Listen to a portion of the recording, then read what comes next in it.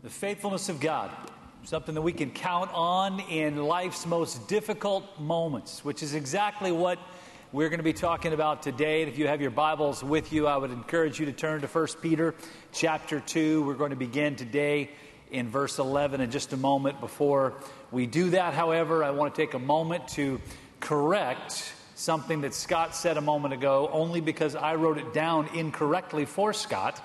And that he mentioned that Billy Gray, who is in the hospital down at Roanoke Memorial Hospital, shared that he had passed away. He actually, I wrote that in the wrong spot on a form, and so Billy is alive and doing well, and so, yep, he's doing great. I hope Billy wasn't watching this morning. There's nothing worse than hearing that you died when you're watching live TV. So, Billy, forgive me. That's my fault, not Scott. It's all good. So, just want to let you know about that. Let's pray together if we could. Father, we thank you today for the great hope that we have in you. That God, in the midst of difficult times, the faithfulness of God is something we can count on no matter what. We don't need to worry about whether you will show up, because you always do. And so, God, we rejoice in that. God, we pray that now, today, as we open your word, we pray that you would speak to our hearts. God, I know there are some people watching today, listening today. There are some people in this room today that are discouraged.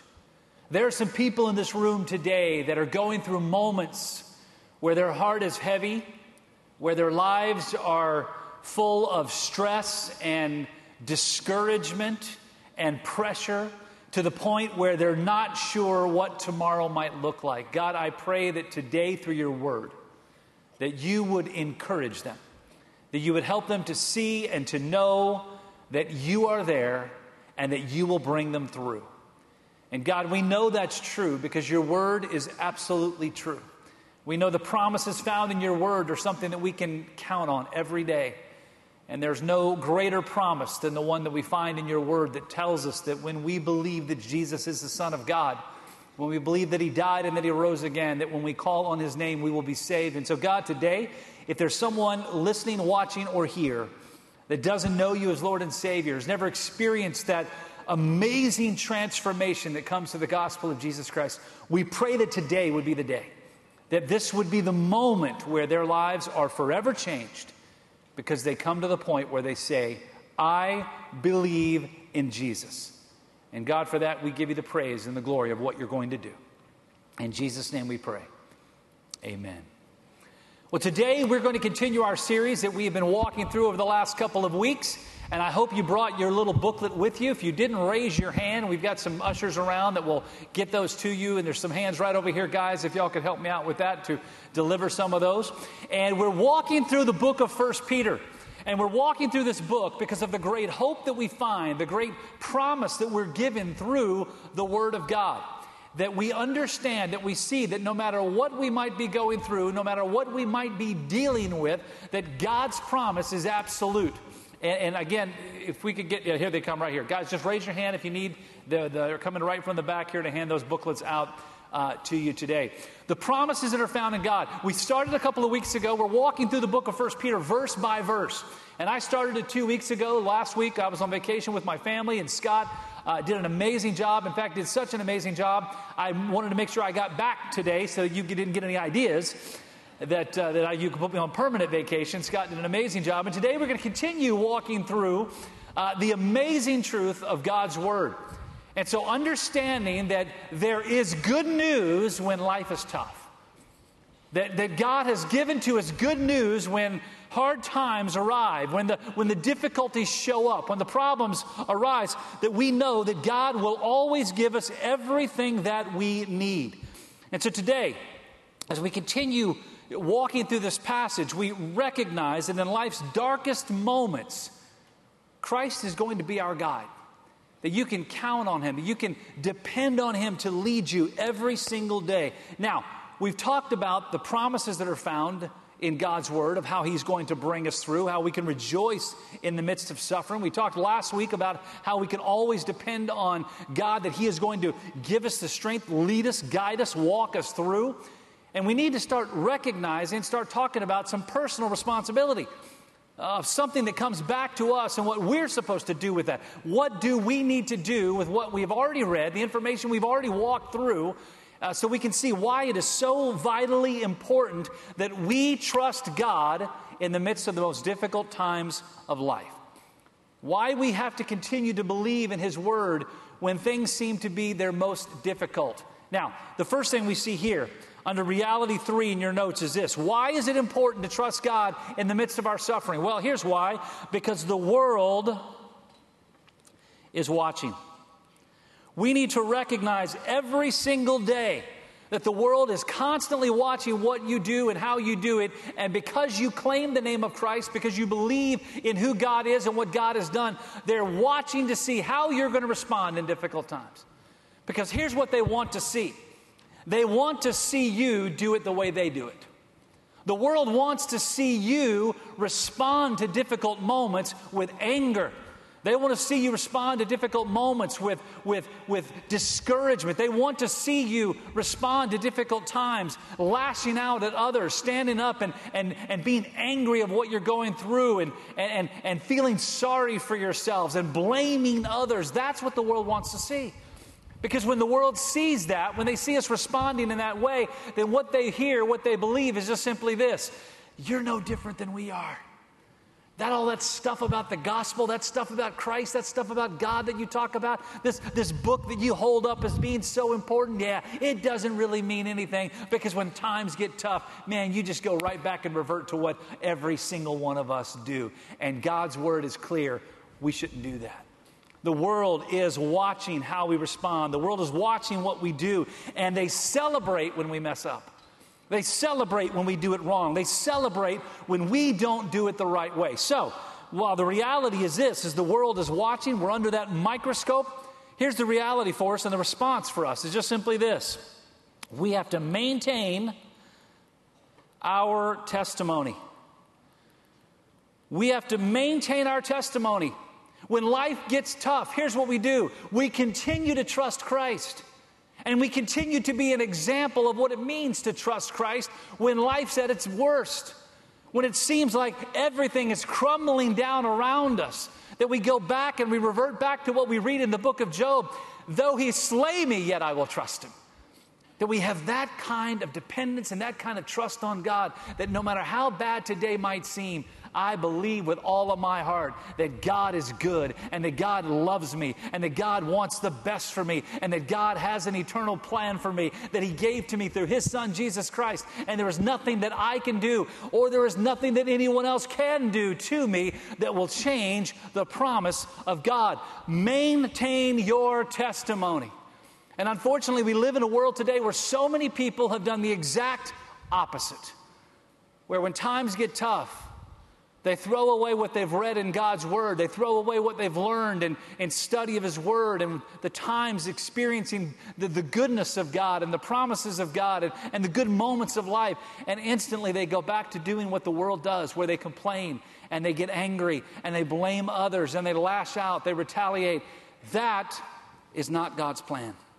1 Peter chapter 2, verse 11 says this: "Dear friends, I warn you as temporary residents and foreigners to keep away from worldly desires that wage war against your very souls. Be careful to live properly among your unbelieving neighbors." You ought to underline that in your Bible. To live properly among your unbelieving neighbors. Why? Because they're watching, and God has sent us there to be witnesses. Then, even if they accuse you of doing wrong, they will see your honorable behavior, and they will give honor to God when He judges the world. In other words, the way that you respond to the suffering in your life will have a direct impact on the impact of the gospel in your neighborhood.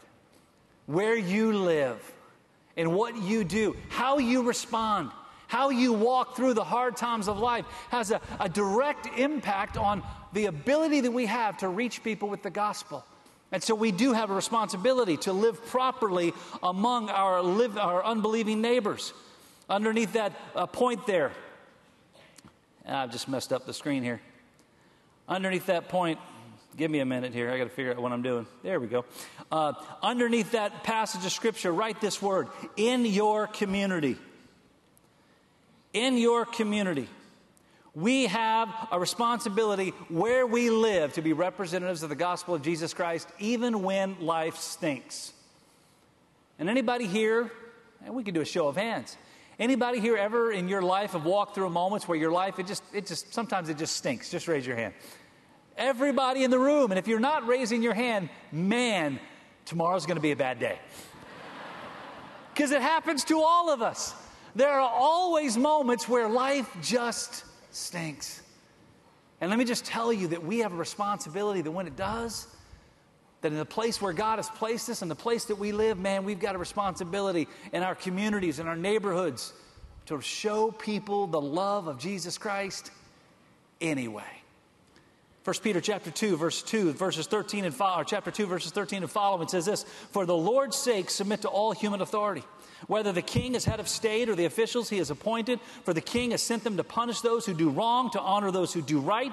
It is God's will that your honorable lives should silence these ignorant people who make foolish accusations against you. For you are free. Yet you are God's slave, so don't use your freedom as an excuse to do evil. Respect everyone and love the family of believers. Fear God and respect the king." In other words, we do have a responsibility as Christians to be good citizens.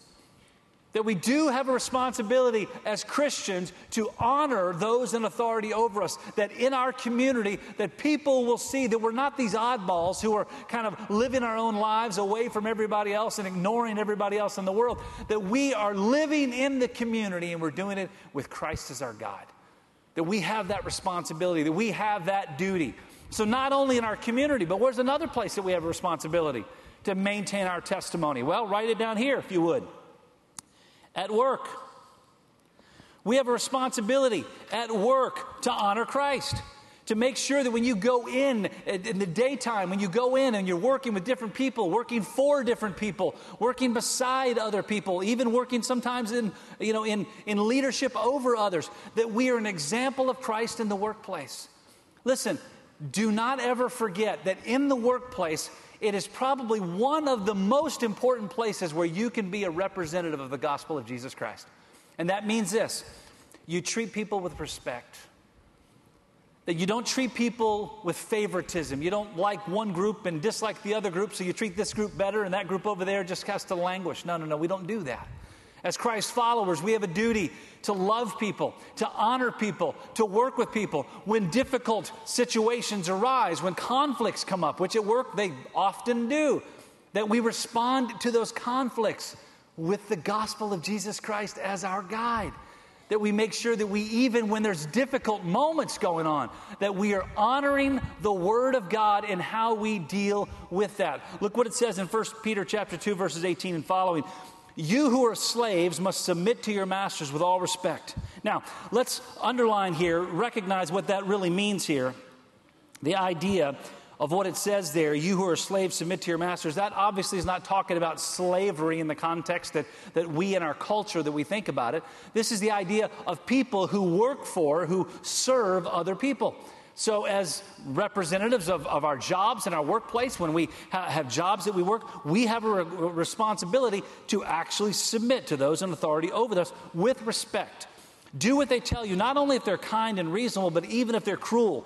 Now listen, you ought to circle that one. I'm going to circle it right there. Anybody, and I'm not going to ask for a show of hands. Anybody in here have a boss that's a jerk? Please don't raise your hand. There are some of you itching right now. You're having to put your hands underneath your legs here because you want me. Yes, I'm not asking you to shake your hand. But man, sometimes we have people that we work for that are absolute jerks. I mean that they do everything wrong. They're mean. They're not respectful. They treat you badly. They yell at you for things. I mean, just completely unfair. And I'm sure there are some people in this room today know exactly what I'm talking about.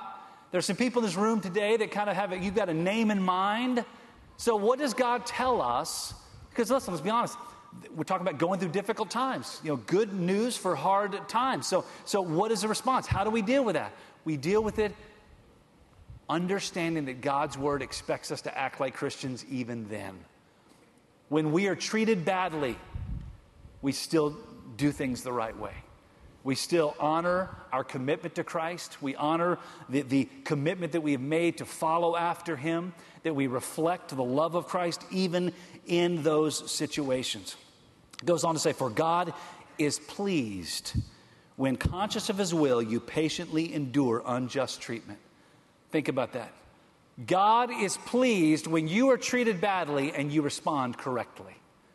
Now, I don't know about you, but man, I really want to live my life from the context of that even when I have done wrong, that I've honored the way I live for God. I've treated those people right even when they've done me wrong. God is pleased. I want to live my life like that. So the Bible tells us, man, make sure. Of course, you get no credit for being patient if you're beaten for doing wrong. But if you suffer for doing good and endure it patiently, God is pleased with you. Twice in these verses, it tells us that God will be pleased when you respond the right way. So at work, we do have a responsibility. Where else? Well, it's obvious. At home.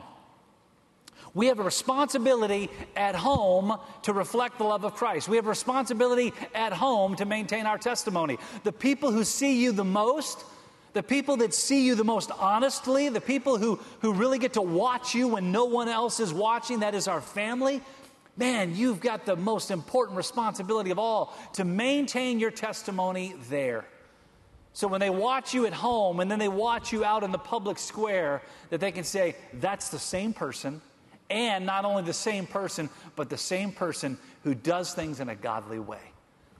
That's what we've got to make sure we work towards, because it's tough. Especially when we're going through difficult times, especially when life is tough. Man, it's difficult to continue to maintain that testimony, but we have to do it. We have to recognize it's important. But be encouraged. You know why? Here's why. Because Christ has already given us a plan. Christ has given us a plan on how to make it work. In other words, you say, man, I don't know how to do that. I don't either. Good news. Christ is giving you the plan. Like, man, this is not natural. It doesn't come naturally for me to respond the right way. I get it. I understand it. Guess what? I can't either. But Christ has given us a plan. So what's that plan? Well, let's go back to God's Word and let's find out what the plan is. First thing, don't give in to sin. Don't give in to sin. Look what it says in verses 21 and 22. For God called you to do good, even if it means suffering. Just as Christ suffered for you, he is your example, and you must follow in his steps. And listen to what it says in verse 22. He never sinned nor ever deceived anyone. He never sinned. Was Christ treated badly in life? Yes. Was he always treated fairly? Absolutely not. But through it all, here's what he did. He set an example that he never sinned. Now, let's be honest. We're humans. We're born with a sinful nature. It can never be the situation where we could walk through life and never sin, because we have a sinful nature. Our natural proclivity is towards sin.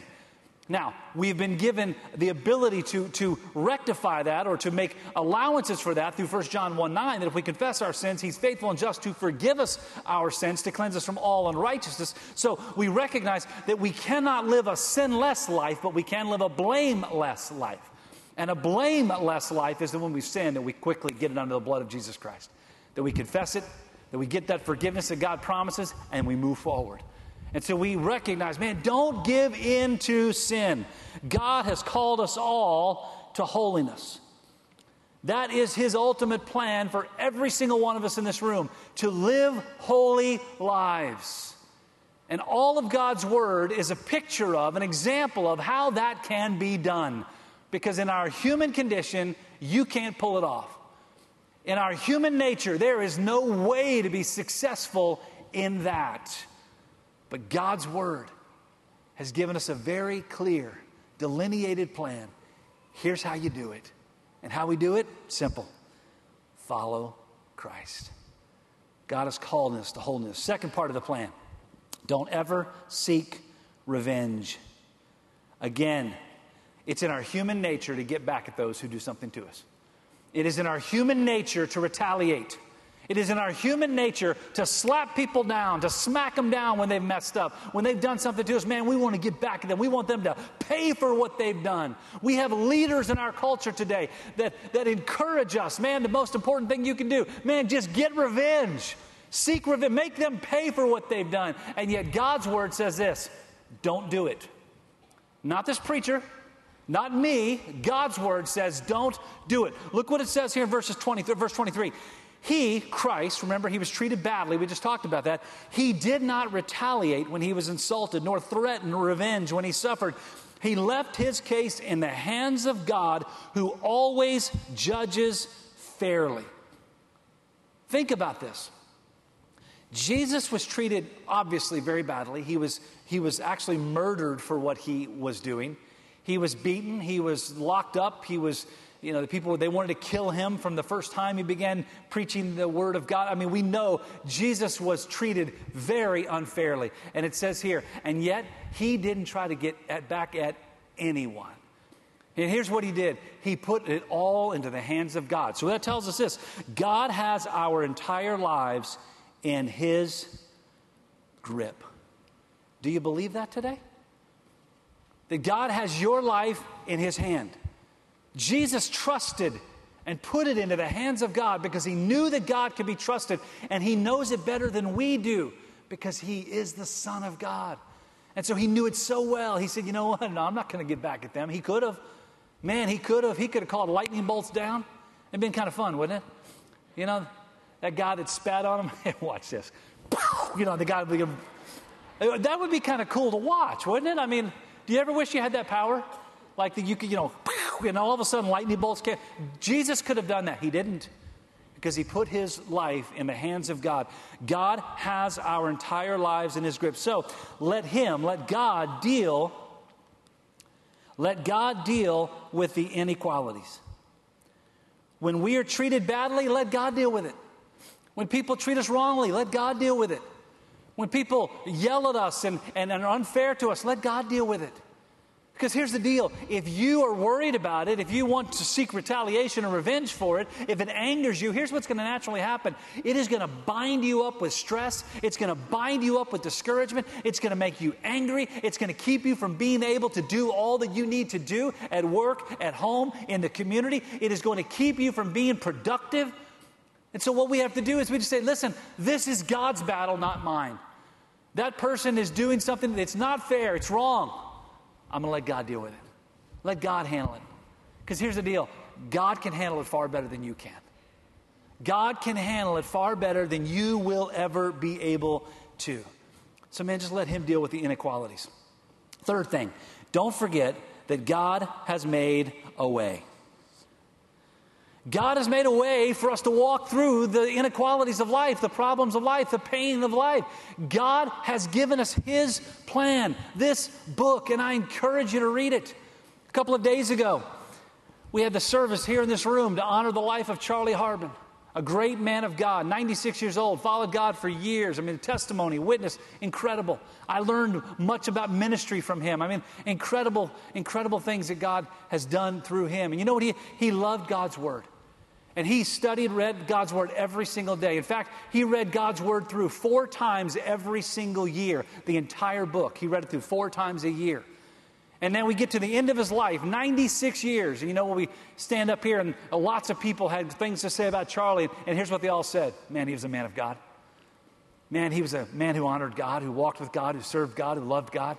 He was an example of living for God.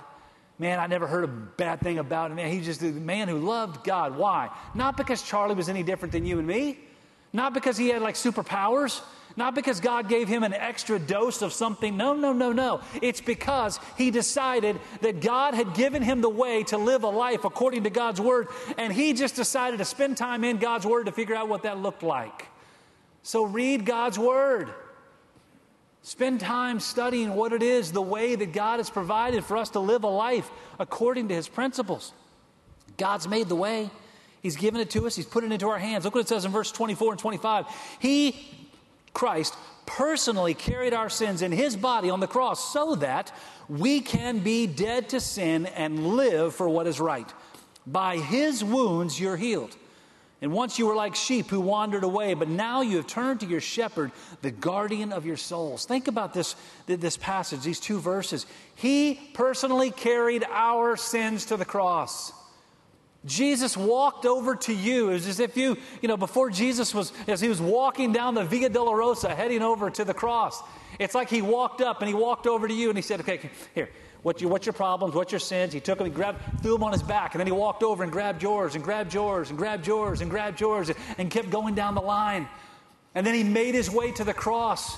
And when they nailed him to the cross, you know what he did? He nailed your sins and your sins and your sins right on down the line. My sins, your sins. And he nailed them to the cross. Why?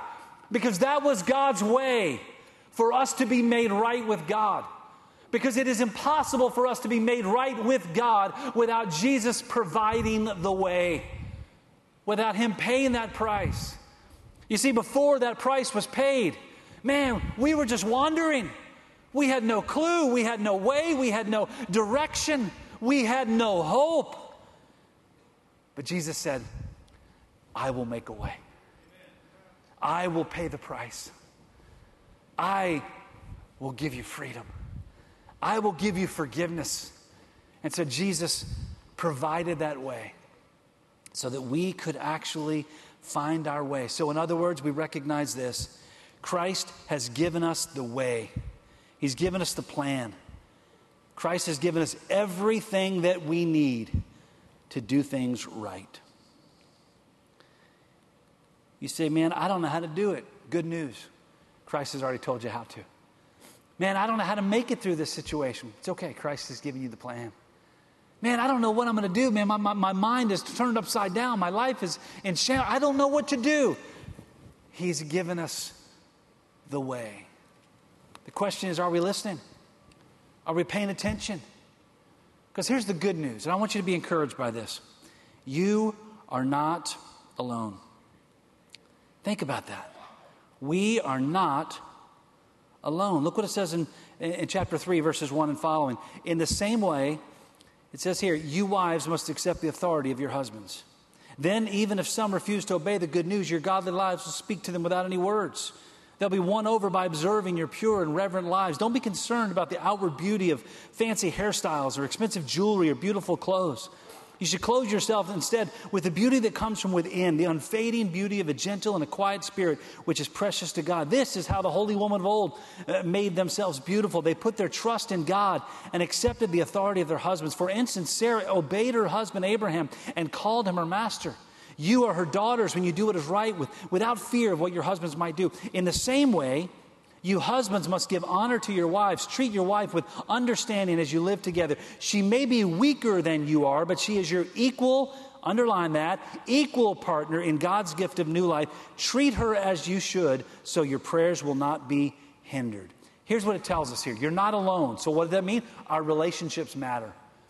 Relationships matter. We are not called to walk through life alone. We will never thrive when we isolate ourselves. We will never be able to accomplish God's will when we lock ourselves in a corner and we get away from everybody else and we try to figure it out all on our own. Relationships do matter. And why do relationships matter? Here's why. Because our relationships determine our righteousness. How we treat other people is a direct result and a direct picture and a direct consequence of what we're doing on the inside with our relationship with God.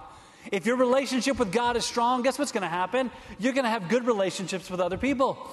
If you are following after God in your own personal walk, you know what you're going to end up doing? You're going to treat others, even when they're not treating you right, you're going to treat them correctly. Why? Because your vertical relationship is strong.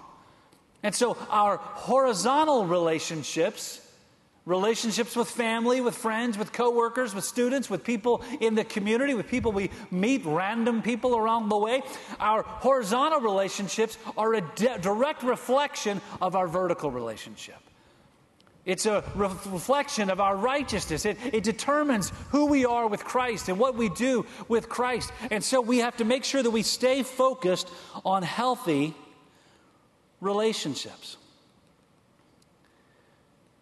Stay focused on healthy relationships. Why? Because it truly is a picture of what God wants to do on the inside. Look what it says in James chapter 5, verse 16.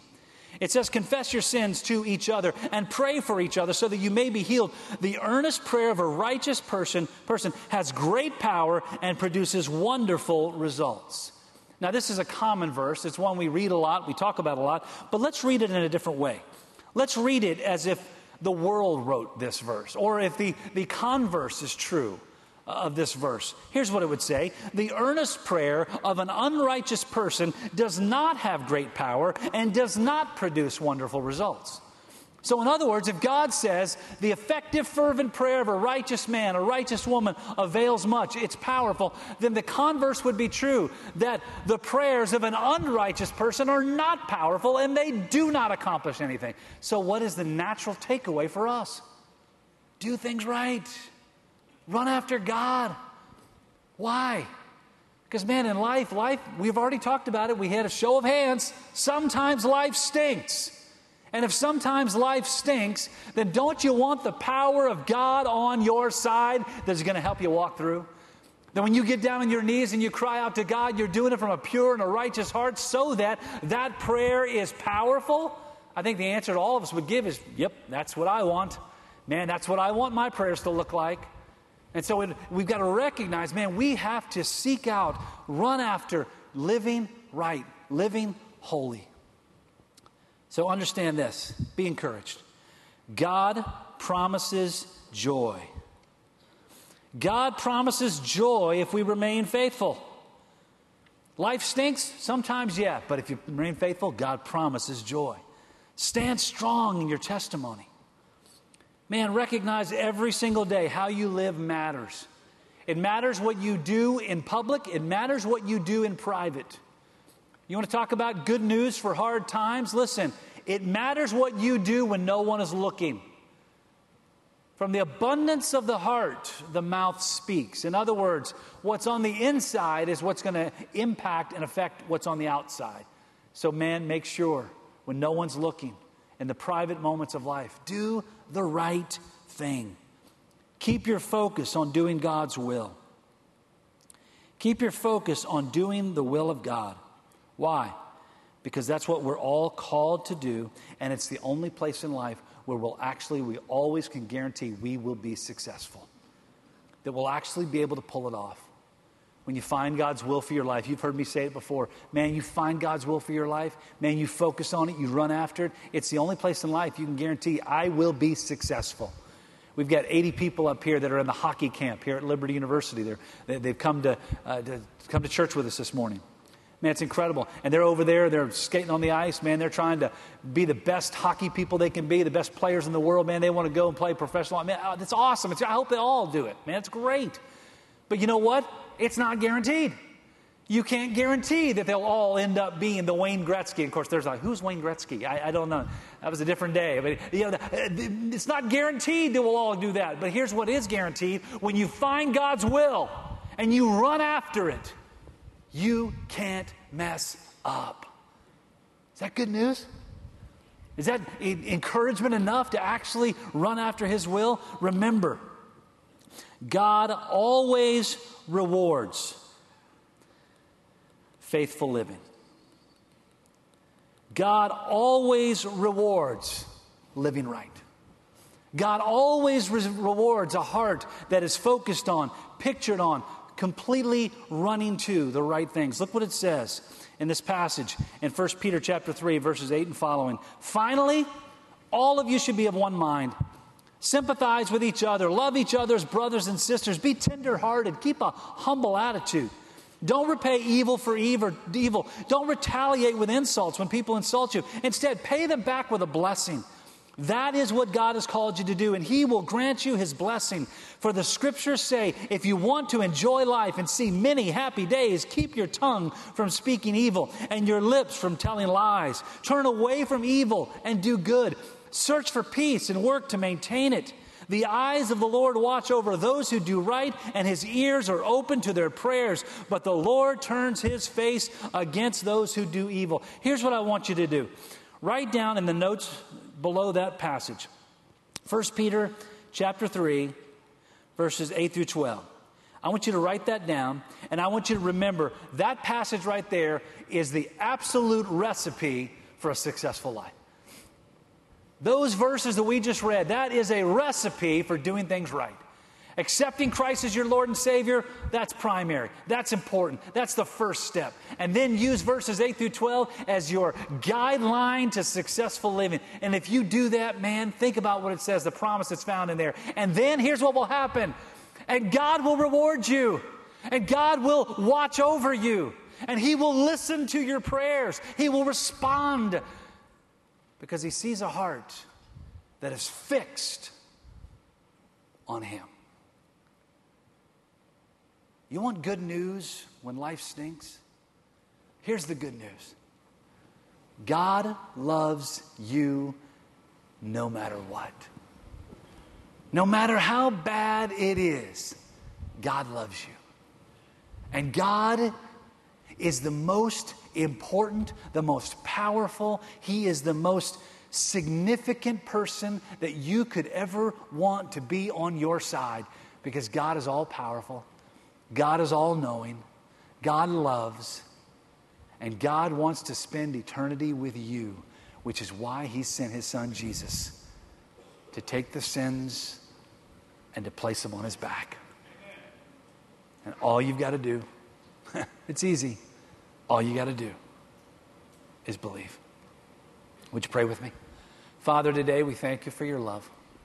We thank You for the gift of Your Son, Jesus. We thank You for the gift of salvation. We thank You for the fact that You took our sins on Your back, that You paid that price. God, we thank You for Your word that gives us a clear picture of how to live the right way, of how to do things the right way. God, we just thank You because we could not figure it out if You had not given it to us. God, we'd mess it up, and I know You know that. And history tells us that we will mess it up when we try to do things our own way. So God, we thank You for Your word that clearly gives us that picture. God, most of all, we thank You, as it tells us in Romans chapter 10, that if we truly believe that Jesus is Your Son, that He died and that He rose again, if we call on Your name, no matter who we are, no matter what we've done, we will be saved. God, we're overwhelmed. It doesn't make sense. Why would You do that for us other than Your great love? Thank You, God, for loving us. With our heads bowed and with our eyes closed. In a moment, our team is going to be gathered here at the front, and we're going to take a few moments as no one's moving around until the end of the service. We're just a few minutes away. But man, right now, the most important thing that's happened here today, I promise you, is when we have the opportunity multiple times through song and through word today to hear the gospel of Jesus Christ. And here's the picture, I think kind of the underlying theme that walks with everything we've talked about today. It's just simply this. When you try to do life on your own, it's going to be bad. When you try to figure it out on your own, you're going to mess it up. When you try to work your way to your own salvation, you'll never accomplish it. But God has made a way.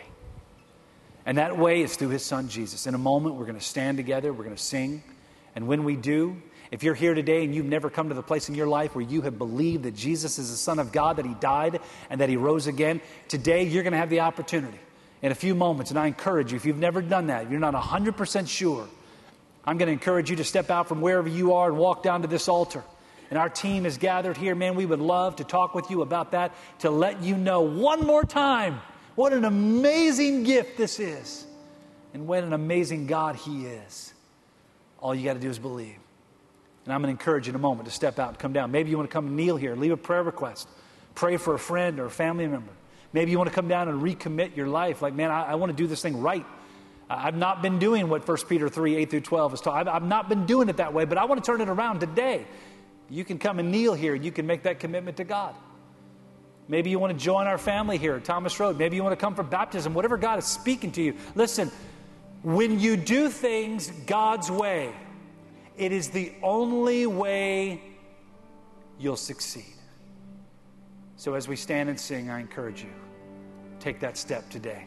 Let's stand right now and sing together. Worthy of every song we could ever sing, worthy of all the praise we could ever bring, worthy of every breath we could ever breathe. We live for You.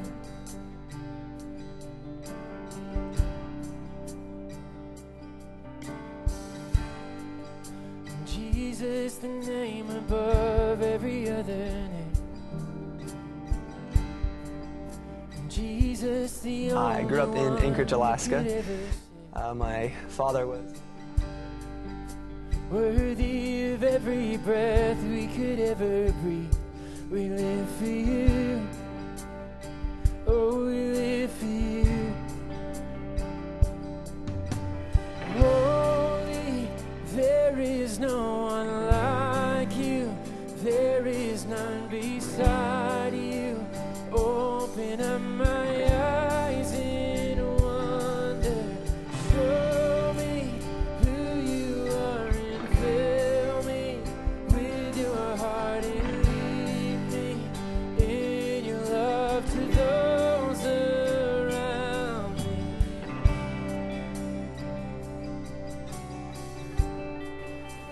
Father, today, Father, we thank you for your strength. We thank you for the hope that we find in you.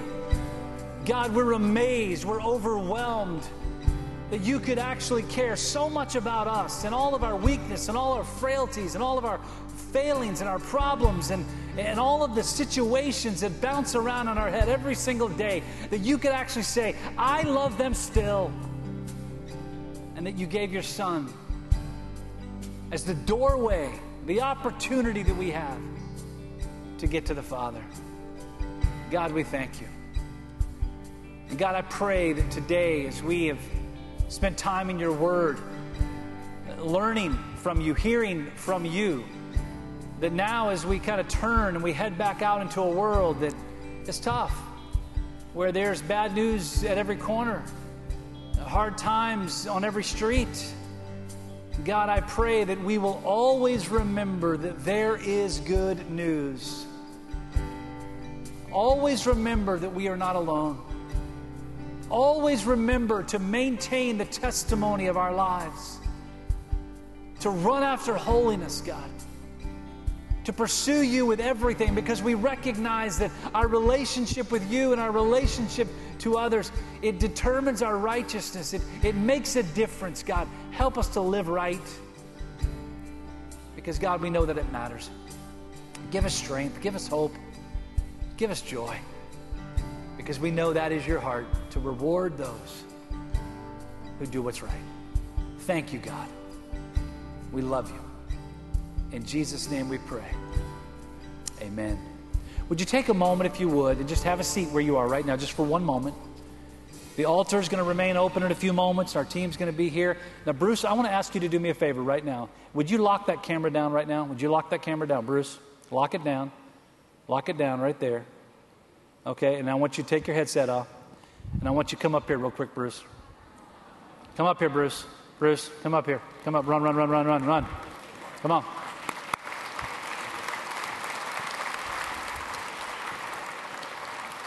Now, here's why I want to do this. Bruce Carey, many of you know Bruce, been around here a long time. In fact, he's actually been here in this church since he was a little boy. Got saved here, and God has raised him up. He's old now, by the way, in case you're wondering. But Bruce, as of this week, has been running the camera in the center aisle of Thomas Road Baptist Church at the old church and now the new church. He's been doing this for 50 years. He's been running that camera. And you'll see some photos here. That's of him running the camera at the old church and keep on rolling through. And, of course, that's what he does here now. Today, you've changed clothes a little bit. There's when Bruce was a kid, how old were you there, Bruce? 18. 18 years old. Keep rolling on through there, and that's him with Dad through the years, and the service here, ministry here. 50 years he's been running that camera. He actually wrote a book about his life of running camera with my dad, which always has great stories in that book. You ought to read that book. And there's his dear family. Many of them are all seated right back over here. They're all from all over the country now. They all came back home to be here for today. And listen, 50 years he's been faithful. Now, he retired earlier this year, which around here means nothing. Because you'll notice what he was doing a moment ago, right? 50 years. Now, we got something special for you, okay? And so, if you would here, So he's been doing this for 50 years, and when you do this for 50 years, you sit there and you got that headset on that you see that he's wearing there where he can talk to the directors and make sure they're getting everything covered. Now, a lot of people, when they get to 50 years anywhere, they give him a gold watch. And we don't want to give him a gold watch because we don't want him to recognize like what time it is, so he'll keep staying on that camera and not run to the restaurant. So what we got you is a gold headset.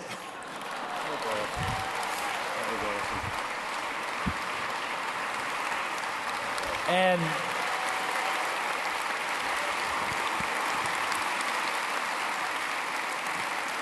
what's cool is right now he can't hear what I'm saying, so that's cool.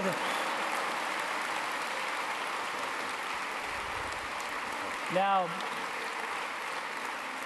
what's cool about that headset, though, Bruce, that's not a new headset that we went out and got. That's the headset that you've been wearing. Really? Yes, so we actually took it, and Matt and Jared and John and all the team, they took it, and they actually reconditioned it, painted it, and got painted with gold and all that kind of stuff. So you will be styling and profiling in the middle aisle of this church for the next 50 years. Thank you, buddy. We love you and we appreciate you. God bless you guys. Have a great day. Thank you, Bruce. Love you, buddy.